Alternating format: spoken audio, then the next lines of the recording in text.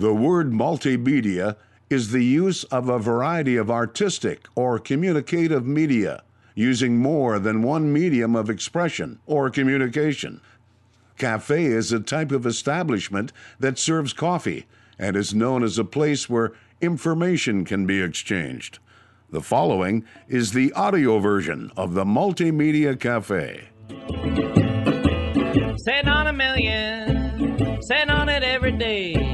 Can't make no money giving your stuff away. Why don't you do now like the millionaires do? Put your stuff on the market. You can make a million too. Welcome to the Multimedia Cafe Week in Review. My name is Jason Spees. Thank you, folks, for joining us here at the Multimedia Cafe, a place where you never know who you're going to run into or what we're going to talk about. Thank you so much for joining us in our special Week in Review program here at the Multimedia Cafe. Some of the best interviews we've had here at the Multimedia Cafe in our Week in Review here every single week. Of course, the Multimedia Cafe, Monday through Friday. Check us out online at thecrudelife.com. That's thecrudelife.com. The Multimedia Cafe is part of the Crude Life Media Network. All of our schedules and radio stations, our network, and our podcasts are available right there, so you can check out the whole thing. And let's see, what do we got going on today's Multimedia Cafe? It's a little relax time here. It's the weekend, so we're going to kick back a little bit. Talk with Dale Ranger, Innovation Project Manager, about a variety of things, about big data coming to the oil and gas industry. Automation, changing jobs. Boy, we got a lot of happening there. Actually, it's a paradigm shift happening. And the last time, for me, that I experienced a paradigm shift in the industry was the internet. I've been in the media for 25, 30 years now. And when the internet came, it totally changed the way everybody did business. Everybody in the media had to do business. In fact, some people would even argue they haven't figured out how to make money yet. And so, you take like a newspaper goes online, they go bankrupt. Was that a good business decision? Because they had to go on, right? They had to go on the internet. Well, paradigm shift. That's where I'm getting at. Paradigm shift. So the oil and gas industry is going through a paradigm shift. When the hydraulic fracturing happened and the horizontal drilling, that changed the way the oil and gas industry operates. Those guys aren't slinging chains anymore. It's very, very engineered and white-collarish almost. Very automated, remote even. So Dale Ranger, Innovation Project Manager, talks to us about that. And then Mike McMahon, he's the CEO of Eco Vapor Recovery Systems, talks about their patented technology and the issue of flaring. So a little oil and gas heavy today, which is great because, honestly, sometimes I think we need to sit back and appreciate the fact that we can turn a light bulb on. We can drive to work. These are things that would not happen without oil and gas. That's the truth. That is just the truth. In fact, this last week we talked with Terry Edom. He's a writer for the BOE report. He's also an author. And we talked about how, the oil and gas industry are probably the leaders when it comes to saving the planet. And I know you might think that's an odd statement, but they're the ones who are investing in the technology and creating the technology and the innovation to be environmental. So, honestly, I look at myself, Jason Spees, as the planet's champion. Somebody who's trying to save the planet. And we're doing it through oil and gas. So we're going to talk with Mike McMahon about the issue of flaring, as well as Dale Ranger about some innovation. We're going to have a fun program today, folks. Don't you like it already where we're at? I probably cocked many of your heads like, what the heck is this guy talking about? Well, stay tuned because you're going to find out. Okay, coming up next, Dale Ranger, Innovation Project Manager, right here on the Multimedia Cafe. My name is Jason Spees, and you're listening to the Multimedia Cafe Week in Review. But awake in the morning there, Georgia's all I see. She's smiling back at me, oh, back at me. Little Georgia's all I see.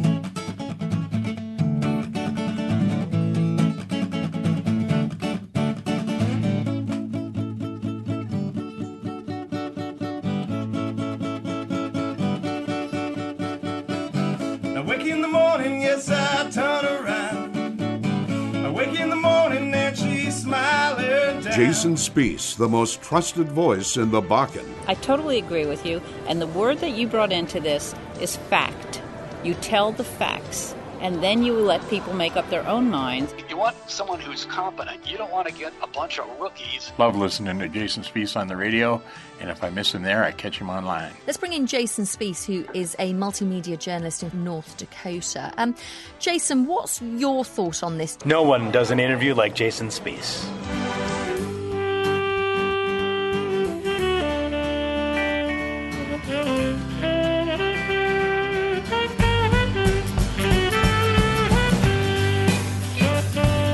Welcome back to the Multimedia Week in Review. My name is Jason Spiess. Thank you, folks, for joining us, pulling up a stool, and being part of the conversation here today at the Multimedia Cafe, a place where you never know who you're going to run into or what we're going to talk about. This is our Week in Review.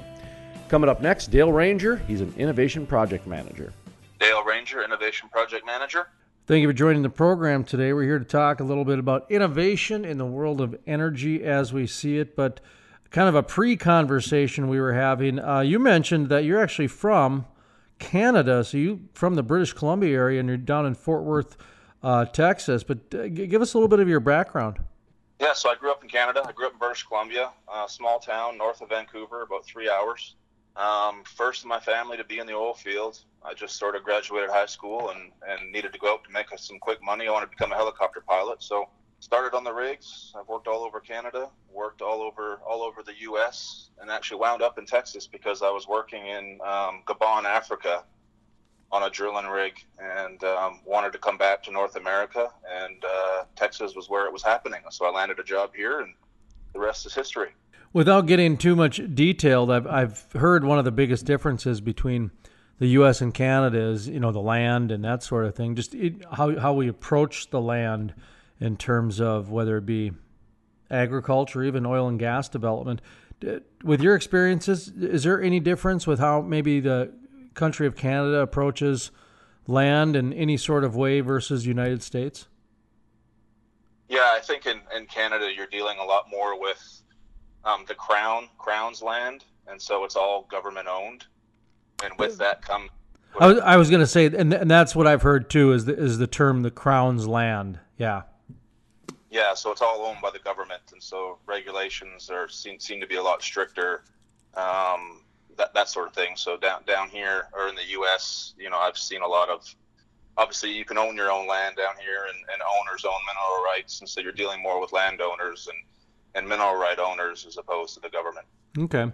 So what's going on in the world of innovation these days in your eyes? The innovative energy industry is going a lot of different directions, from drones to, things 2 miles below the Earth's surface to different spherical frac sand size. So what type of innovation are you kicking around these days?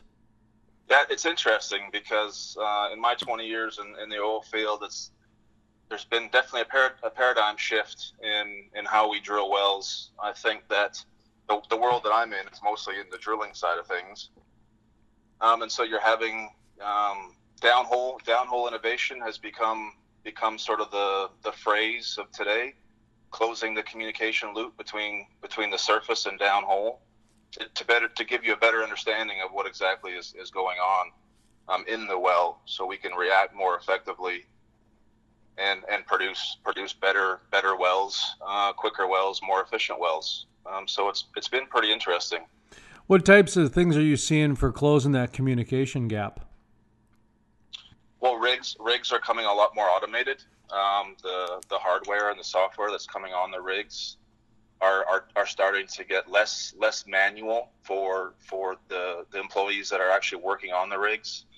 The driller is becoming more of kind of an observer as opposed to running a brake handle and turning gears and turning valves and that sort of thing. Mr. Dale Ranger, hold that thought for just a second. We're going to take a quick break. When we come back, we're going to continue the conversation with Dale Ranger, Innovation Project Manager. My name is Jason Spiess, and you're listening to the Multimedia Cafe.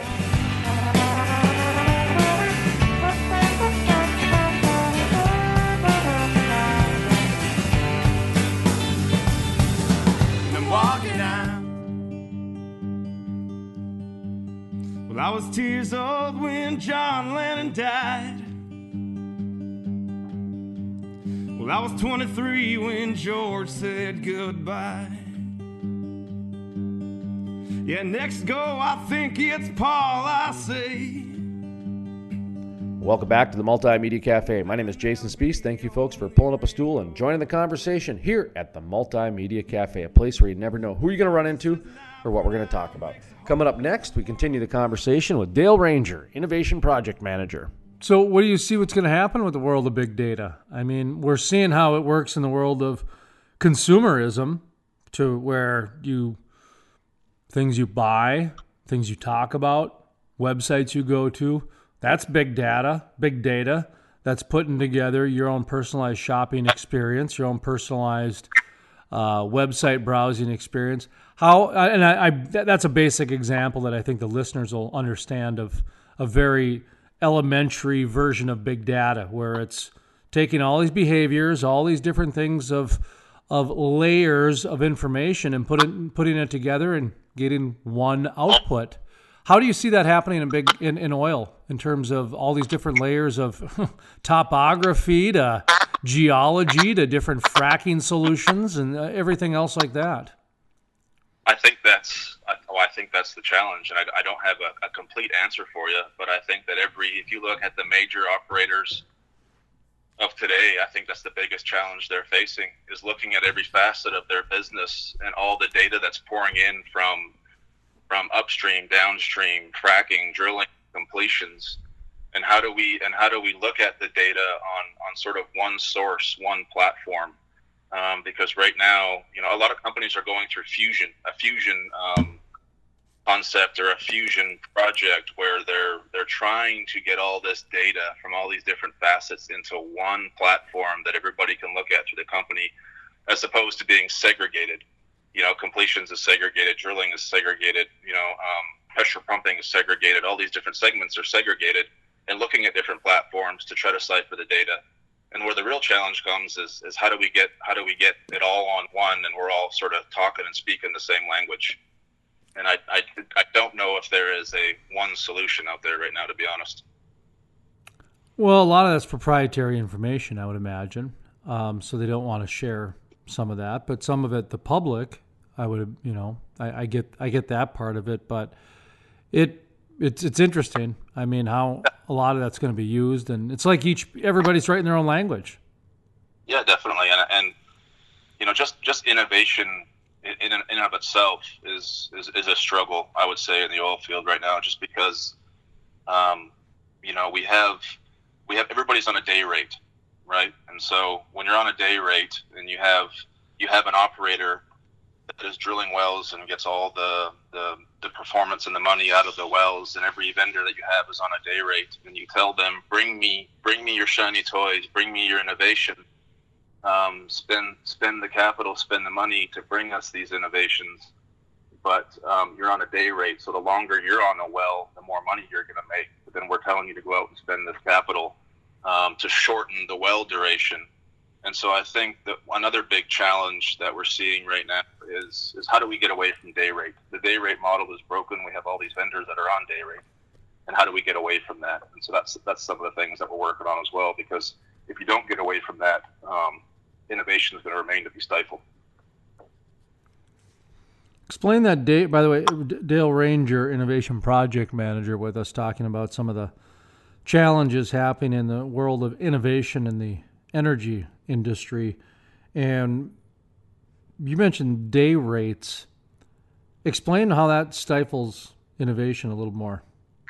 So if you have a rig on location that's drilling wells for you, meaning you lease the equipment to drill, that the rig is on a day rate, and generally the services that are a bolt on to the rig are on a day rate. And so by nature, the longer those services are on a well, the more money they make. Does that part make sense? Yep. Okay, and then an operator, which has leased and renting this equipment on a day rate to drill the well for them, reaps all the benefit of the well and how much oil or gas the well produces. But when we go to these services and we go to these vendors or these companies and say, bring us your innovation, bring us the shiny new toys, for lack of a better term, without getting into too much detail. Well, they have to go out and spend money to do that. They have to burn capital. There's a lot of money that goes into bringing the innovations to the drill site to drill faster, but they're not reaping any benefits of that. The only person that reaps the benefits is the operator. Mm-hmm. Sure. They shorten our well durations. They don't reap any benefits, so why would they do it? And so that's definitely stifled innovation, I think, in the energy business. Have you seen any issue with states, regulations, governments, those types of things stifling innovation or becoming roadblocks or actually becoming a hurdle between operators and innovative small companies, that sort of thing? I haven't, to be honest. And that's, to answer your question, no. Okay. But I'm not that involved in that, and at my level, that's somebody that handles that much higher than me. They could probably speak to more intelligent than that, but no, I haven't seen anything. From what I've heard, the Trump administration is making things easier, but that's about as far as my knowledge will take me. Sure, yeah, and you're talking federal level. I was talking more state, counties, that sort of thing, because when you get down to it, the reason I bring it up is because a lot of what's going on right now, especially in the natural gas world, is these little science projects that they're trying to get their data confirmed and they're trying to get their economics in order, that sort of thing. So it's tough when you're trying to convince these operators that here we're going to reduce flaring or we're going to make some gas right on site to reduce your diesel costs, and just a number, a number of different these value added projects. Those are based on innovation, and those are exploding left and right. So kind of a very long-winded question to ask you. Are you following any of these natural gas or these on-site innovative projects that are happening? I call them science projects. Are you following any of those, whether it's converting, natural gas to, liquid natural gas on site or, with something like that? And are you following any of this new technology and that side of innovation?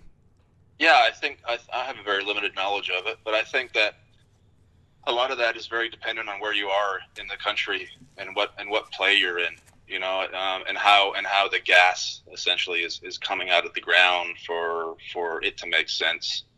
I think that when you look at areas like Marcellus, where the gas comes out very clean and doesn't need much refining, using your well gas to support equipment on location or support the flaring equipment, it makes much more sense. I think when other areas where the gas doesn't come out as clean, it needs much more refining. It makes it the numbers and the dollars are a little bit more challenging, as well as road traffic.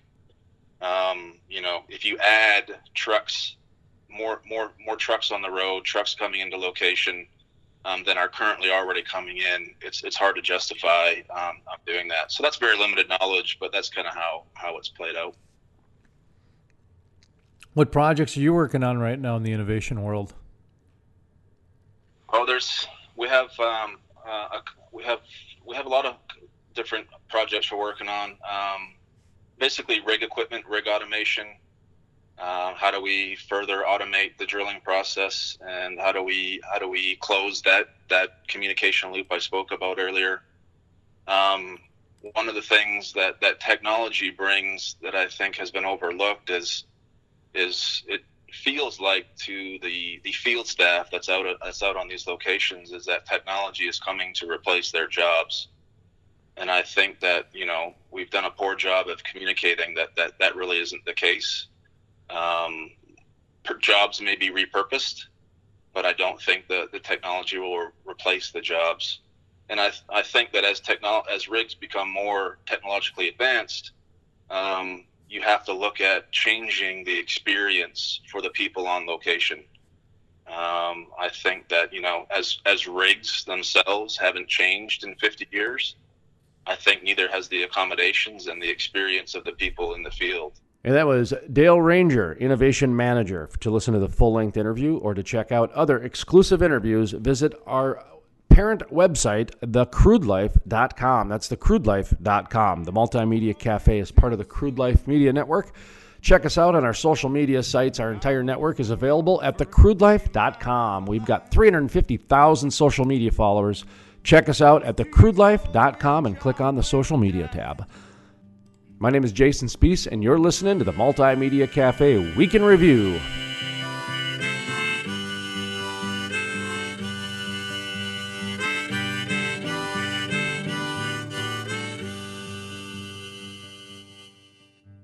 You know that I've lived, yeah, you know that I've tried. Well, I've told the truth, yeah, you know that I've lied. You know we do what we do so we can survive. And I was 2 years old when John Lennon died.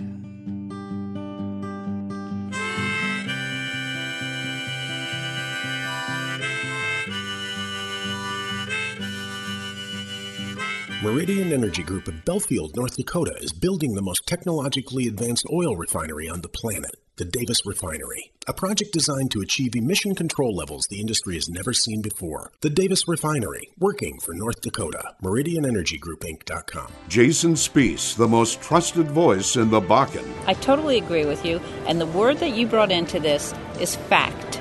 You tell the facts, and then you let people make up their own minds. You want someone who's competent. You don't want to get a bunch of rookies. Love listening to Jason Spees on the radio, and if I miss him there, I catch him online. Let's bring in Jason Spees, who is a multimedia journalist in North Dakota.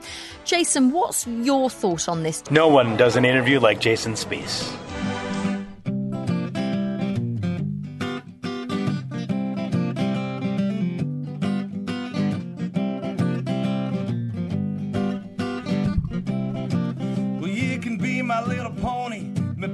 Stud.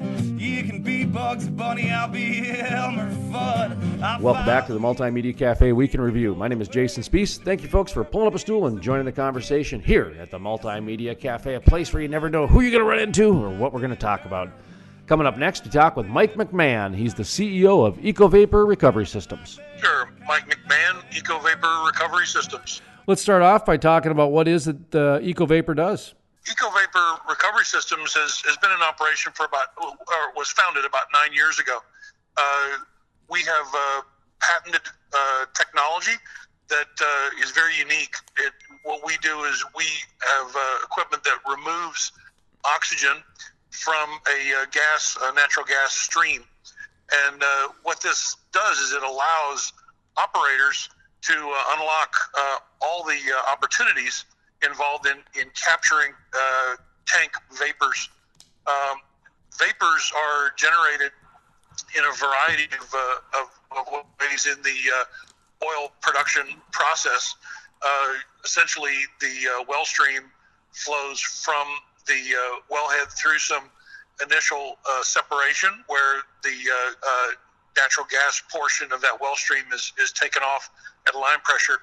And then typically the liquids flow to storage tanks, which are very large. They're operated pretty much at atmospheric pressure. And this dynamic allows for the release of a lot of vapors that are contained or captured in the liquid. And they're liberated because those storage tanks are very large and have very long residence time. And they're operated at very low pressure, so the vapor pressure of the vapor allows them to come out. These vapors are typically flared in many applications or just burned or destroyed.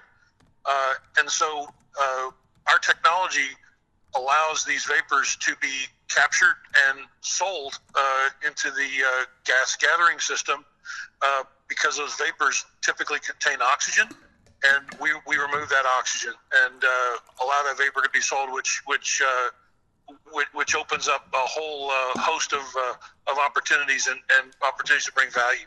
You mentioned flaring. That's something that comes up in the news quite a bit, especially up in my area, the Bakken.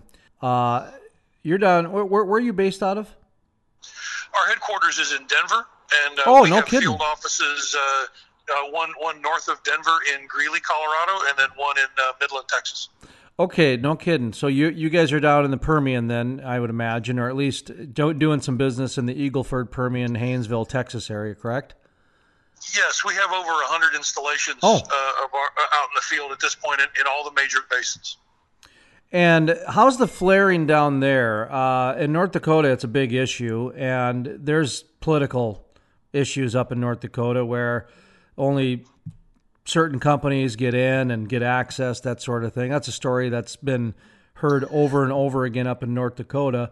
How is it down in where you're at? Are you guys getting access to the proper people? Are the Texas officials keeping up with what they said they'd keep up with when it comes to flaring, that sort of thing? I'm not asking you to get political here. I'm asking you to just kind of, this is your business and this is how you guys make money. And you know what? There's certain ways that innovation needs to happen. And one of them is pushing the envelope a little bit on these guys to start, getting innovation going. So sorry, I just had to push it a little bit there, but you understand what I mean, because I feel your guys' frustration, and so it's you try to be professional at the same time. You're like, listen, you guys are the ones asking for this. Here's your solution. So sorry about that. I'm not trying to do your sales call for you, but.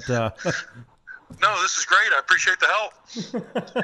But what's it like down there? I mean, you know what I mean? Because you've got the officials trying to actually make a conscious effort in reducing flaring, yet you got all these science projects going around, and it's not happening yet. Is it?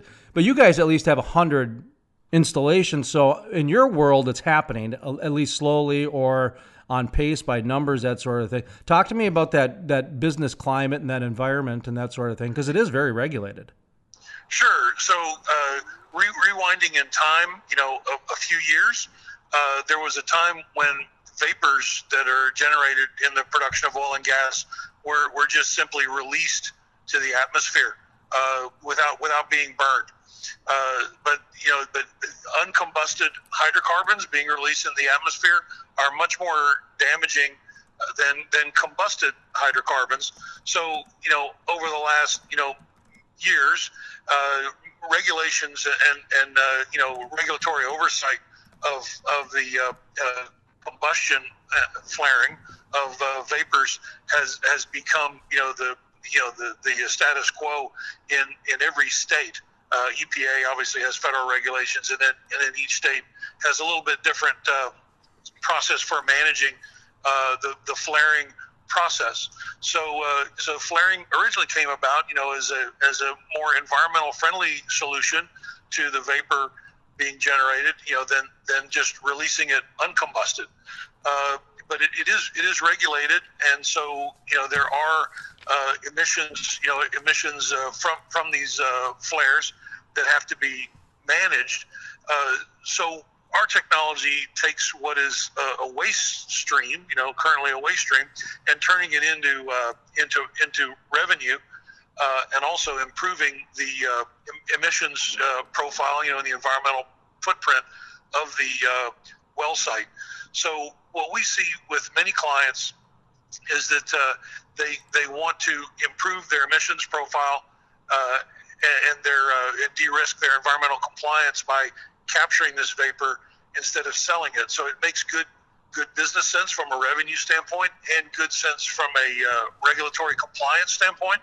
But additionally, these flares are very visible, and it is becoming I guess just more of a sensitive issue with the public as they drive by or fly over and see flares burning. They identify that as waste and something that they would prefer not to see. So there is also those more intangible reasons why many clients want to work with us and come up with a solution for capturing that vapor and turn the flares out.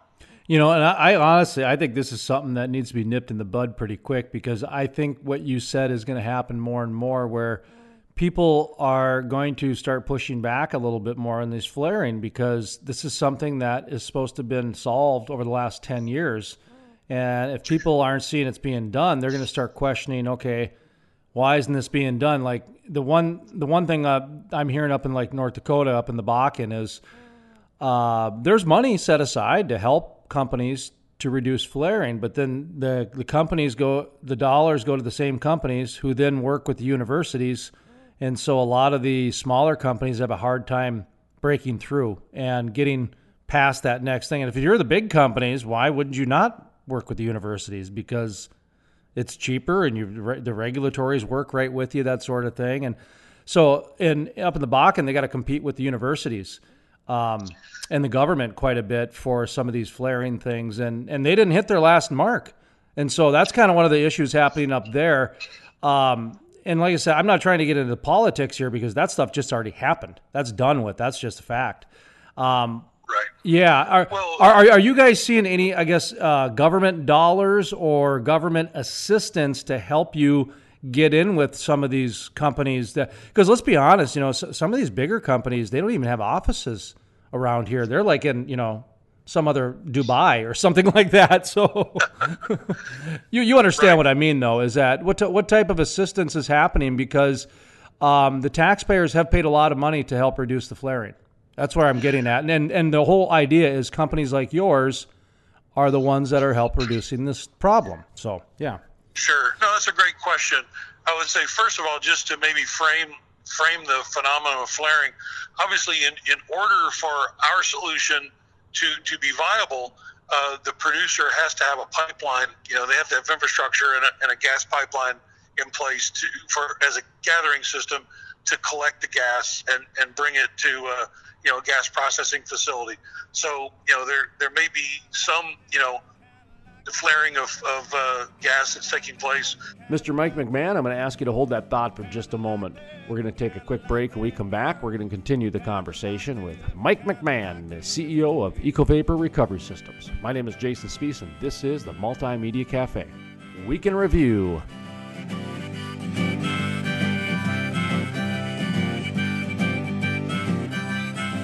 Well, you can be my little pony, I'll be your big stud. You can be Bugs Bunny, I'll be Elmer Fudd. I'll follow you, I think you know the way. If we were pigs, so we'd be getting dirty. I said, I kinda like that, we kinda like that girl. We kinda like that, we kinda like that. We kinda like that, we kinda like that girl. We kinda like that, we kinda like that, oh yeah.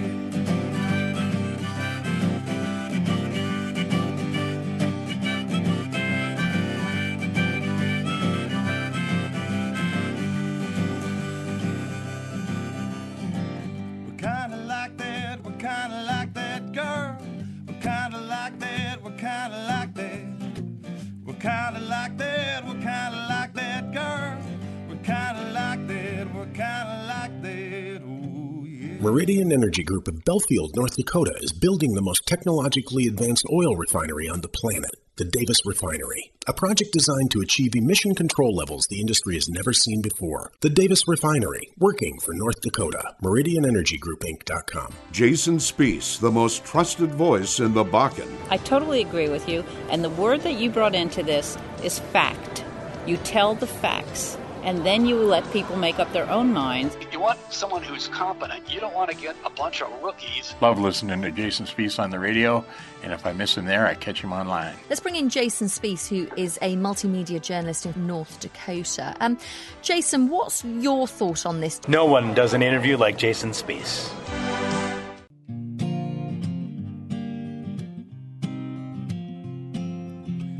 So here's to all of the good thinkers, and here's to the lonely drinker. But don't you know, let this moment pass. Welcome back to the Multimedia Cafe. My name is Jason Spiess. This is our Multimedia Cafe Week in Review. I need to do a proper introduction.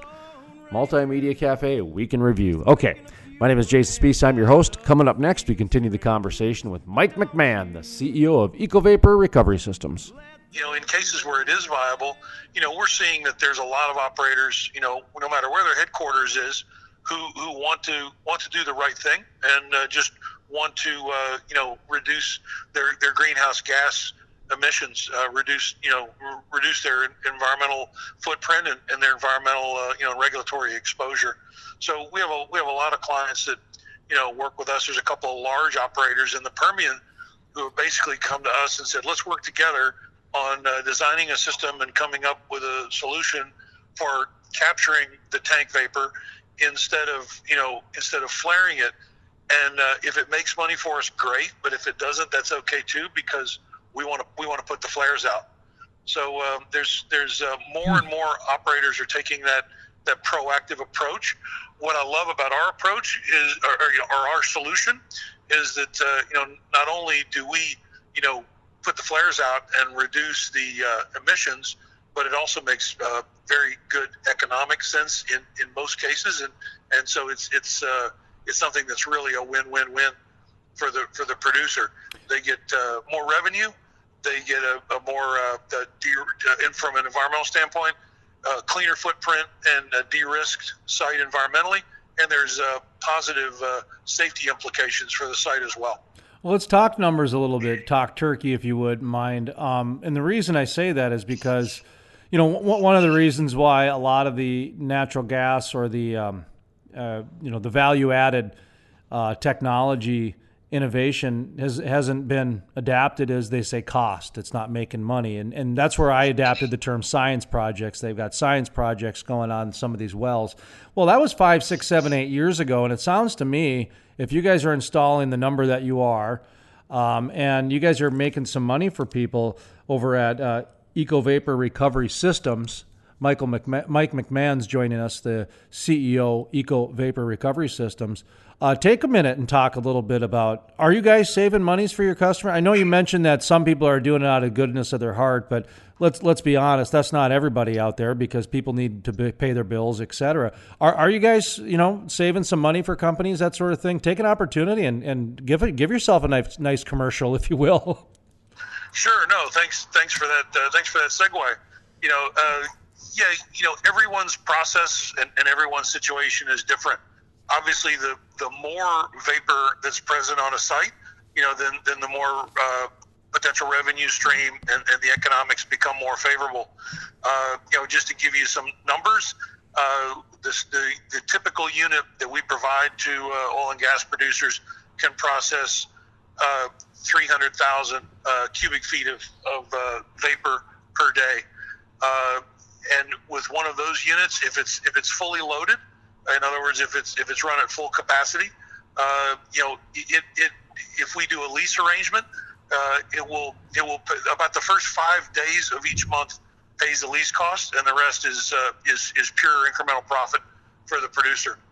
So from a straight economic standpoint, on a site of reasonable scale, we can demonstrate very favorable economics.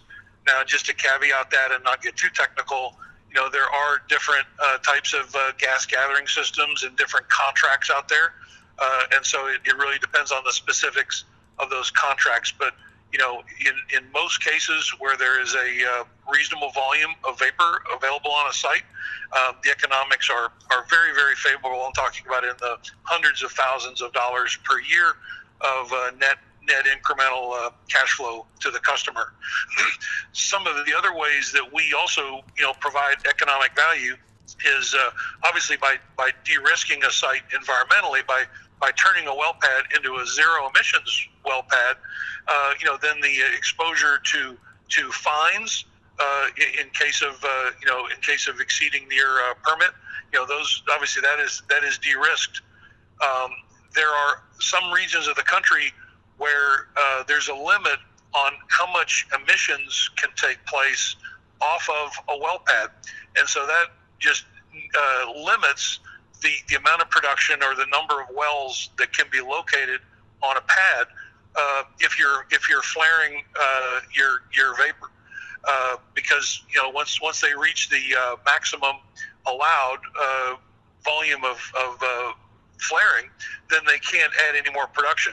Obviously, if our solution comes in and makes that pad a zero emissions pad, then you can co-locate many more wells on that one location, and that allows the producer to be much more efficient with their capital. They can put many more wells and concentrate on one pad, so their site development costs and some of the common pieces of equipment, separation equipment, that sort of thing that would be on a pad, that capital is used much more efficiently.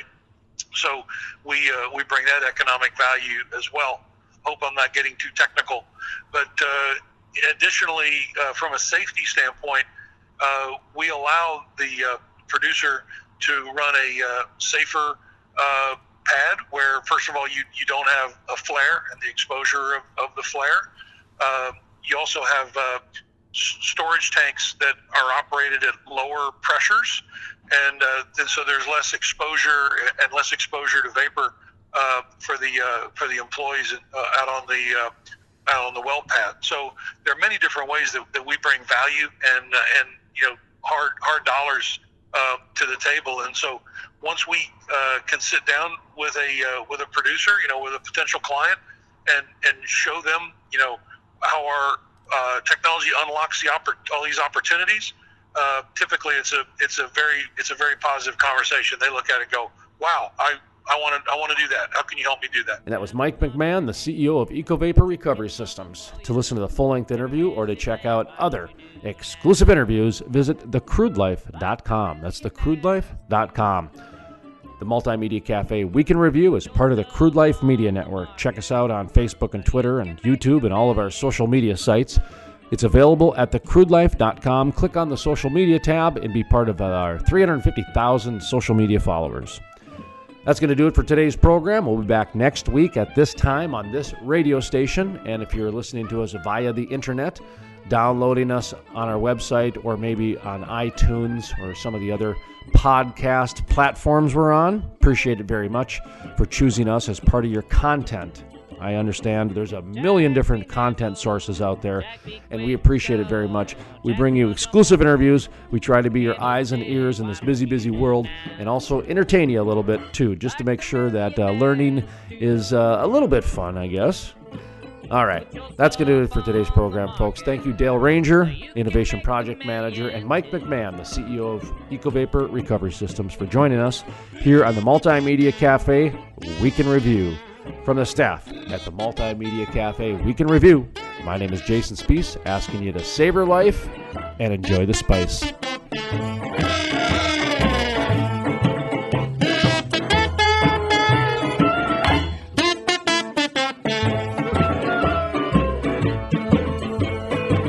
Now I'm into the grill, live down by the jail, sign on a front porch saying, hot stuff for sale, why don't you do now? Like the millionaires do. Put your stuff on the market, you can make $1 million too.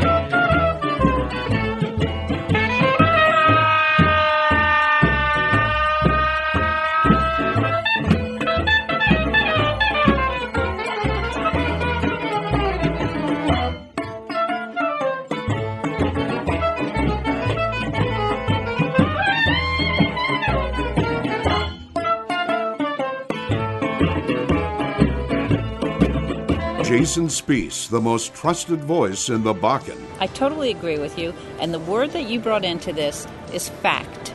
You tell the facts, and then you let people make up their own minds. You want someone who's competent. You don't want to get a bunch of rookies. Love listening to Jason Spees on the radio, and if I miss him there, I catch him online. Let's bring in Jason Spees, who is a multimedia journalist in North Dakota. Jason, what's your thought on this? No one does an interview like Jason Spees.